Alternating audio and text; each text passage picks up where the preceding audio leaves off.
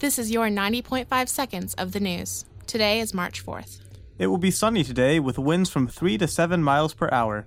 The high will be near 55 and the low around 37.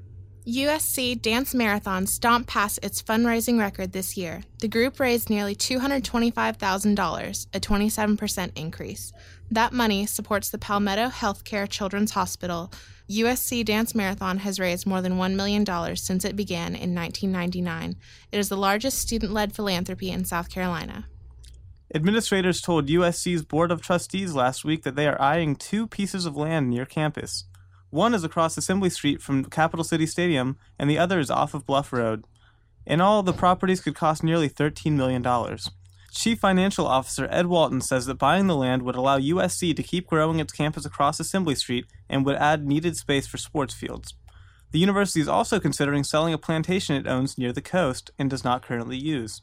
Administrators say that none of these deals are guaranteed to happen soon, as USC is not actively pursuing them. The number 7 Gamecocks took this weekend's series against the rival Clemson Tigers with an 8-0 victory in Columbia Sunday.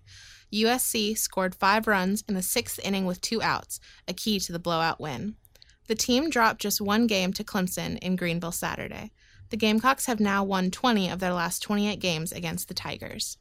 It was a cornbread festival without the cornbread for a while Saturday, as hungry masses waited for treats infused with pulled pork and bacon.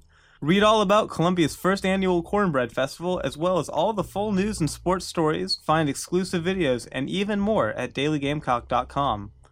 Thaddeus Stephen Wilhoit Moore. Anderson Cook.